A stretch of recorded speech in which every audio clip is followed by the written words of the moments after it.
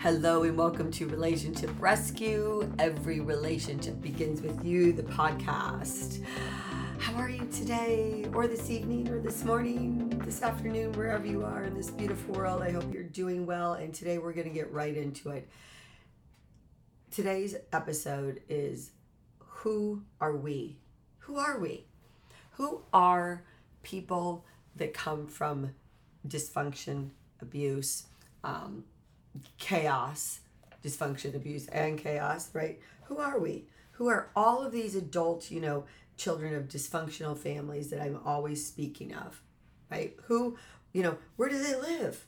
How much money do they earn? What kind of problems do they have? Who are these people anyway, right? Because, that's all I really do believe wholeheartedly that our issues in life stem from dysfunctional childhoods.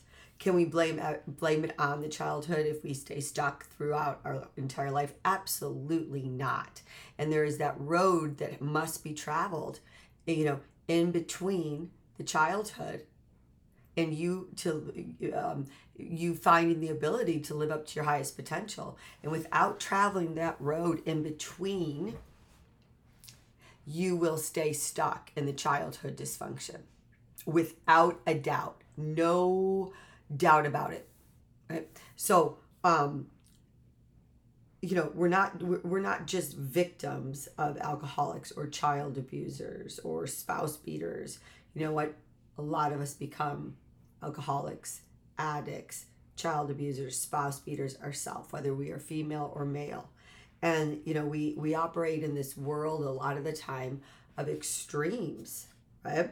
And so this pendulum swings to one extreme to the other.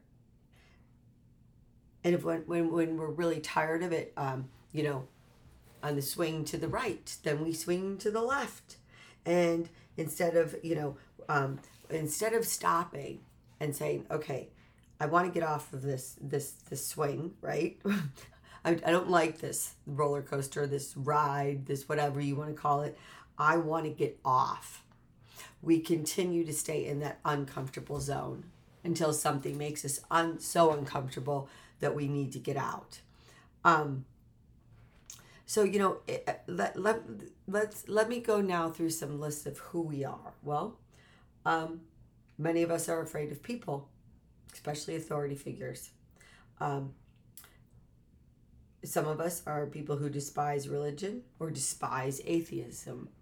Remember, extremes, one extreme to the other. We are people who have only anger or only sadness or only fear or only smiles. One or the other. Swing to the left, to the right, to the right, to the left, right?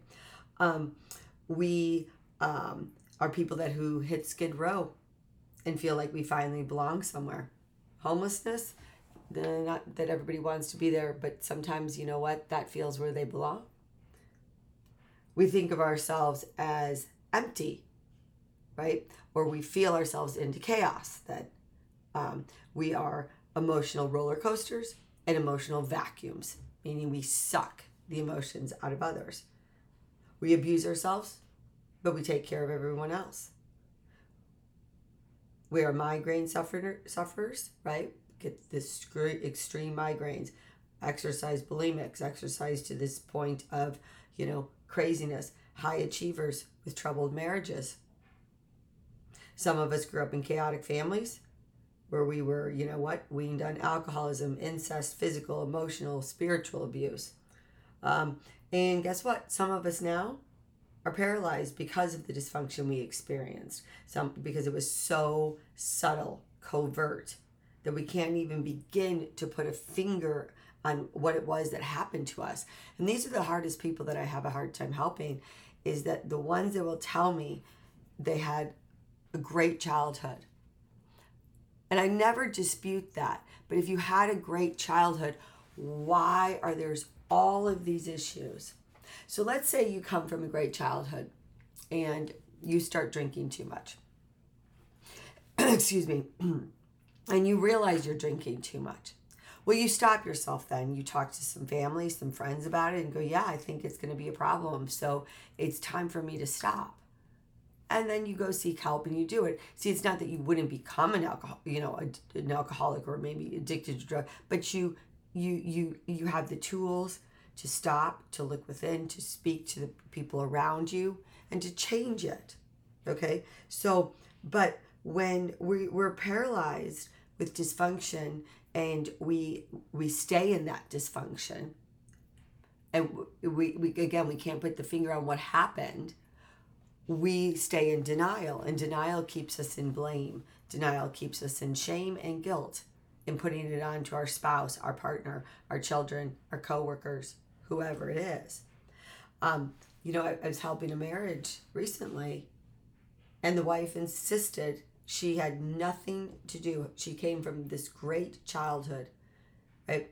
But yet, her marriage had been horrible for 30 years. They both had a part in it, without a doubt, right? But, because you got to look at both sides of the street. But her insistence that everything was fine with her and put all the blame on him. You can't do anything for that person. You can't possibly, the only thing that you can do is the other partner, the spouse that is saying, yeah, this is my side. This is what I have done. These are my wounds. They change their reactions. They change the way they respond. They heal. And then the spouse comes to the plate, or they don't. And if they don't, there will be a successful separation, because once you heal those wounds, you can't stay in a polarity of a dysfunctional, chaotic, abusive marriage. You can't. So, some of us were led to believe that we could only have worth and value if we became, plumbers, doctors, electricians, lawyers, psychologists.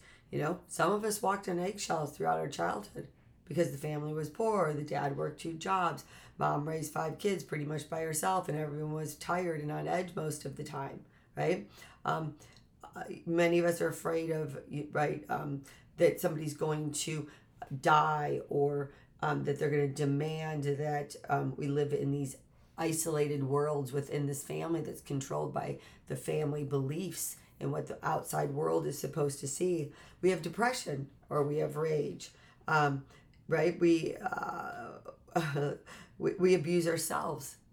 That's the craziest part. We're harder on ourselves than anybody else could possibly be. Nobody was harder on me than me, right? Some of us have trouble relating to our children. Some of us can make love, have sex, but we can't get emotionally close. Some of us don't even want sex. We can't have it at all. We get stuck in our hearts. We never choose. We work ourselves to death for unknown purposes, by the way. We're never satisfied. We fear God, or we expect God to do it all for us. We fear or hate people who are different. That's a big one, right? We get into friendships we can't get out of. We get hooked on things. We project our inner conflicts onto our children, and then they grow up same way. Generational trauma, hello. We don't know why we're here. We suffer as much as we can. We sacrifice our dignity for false security. We demand love. We rarely get it. We wish for things instead of going out and getting what we want or need. People that come from dysfunction, chaos, abuse are always wishing and wanting, but never having. They don't have the tools to go out and get it, right? We hope for the best and expect the worst, and never enjoy the moments. That was on my journey, one of the greatest things that I just embrace so much is that I don't expect the worst, and I don't hope for the best. I know the best of every moment will be there, and it's all up to me, right? We run away when we fall in love, or we abandon ourselves in the relationship, right? That's the dismissive avoidant, the anxious preoccupied, the codependent. Which one is it, right? We smother those that we love, or we crush those that we love, or both. We smother them, we crush them. In this history of our actions is this tide that comes in. It comes in and it goes out, comes in and it goes out, it comes in and it goes out. And we grow up to hate our parents, a lot of us, And then, but get, and the problem is we had them on a pedestal for so long. But then they fall from that pedestal, instead of looking at them reasonably and with empathy and compassion and boundaries, and also not just boundaries, serious boundaries that consequences to boundaries, we end up hating them, which never works. It never works, right? We feel jealous of our siblings. We compare the way we were treated to the way they were treated. We hate our overprotective mother, or a mom that overprotects dad, the dad that overprotected mom, right? We were sexually abused, but we blame ourselves, telling ourselves that we should have known better. Okay, come on, right? Some of us had a parent who was chronically ill when we were growing up, right? Some of us had a parent who was mentally ill. Some of us had no parents at all.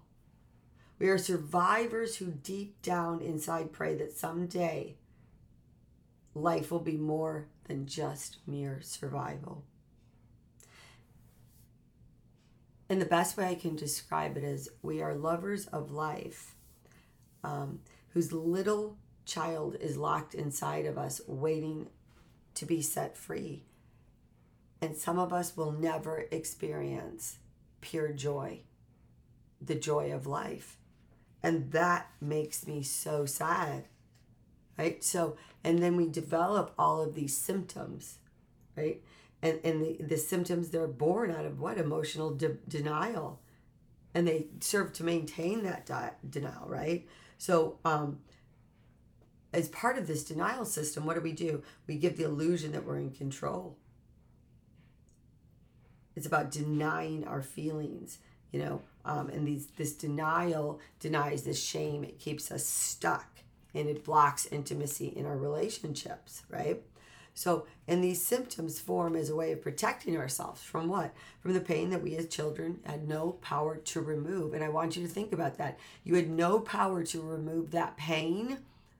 So you had to develop coping mechanisms with your symptoms, right? In order to be able to survive. And there's the list of symptoms are so long, but let me go through some symptoms that are developed, by the adult children, and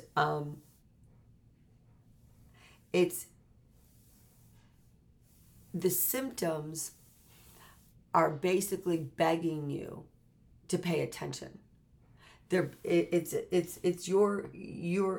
being asked to wake up and pay attention and figure it out, so you do not end up in your last day on this earth, if you know about it, in regret.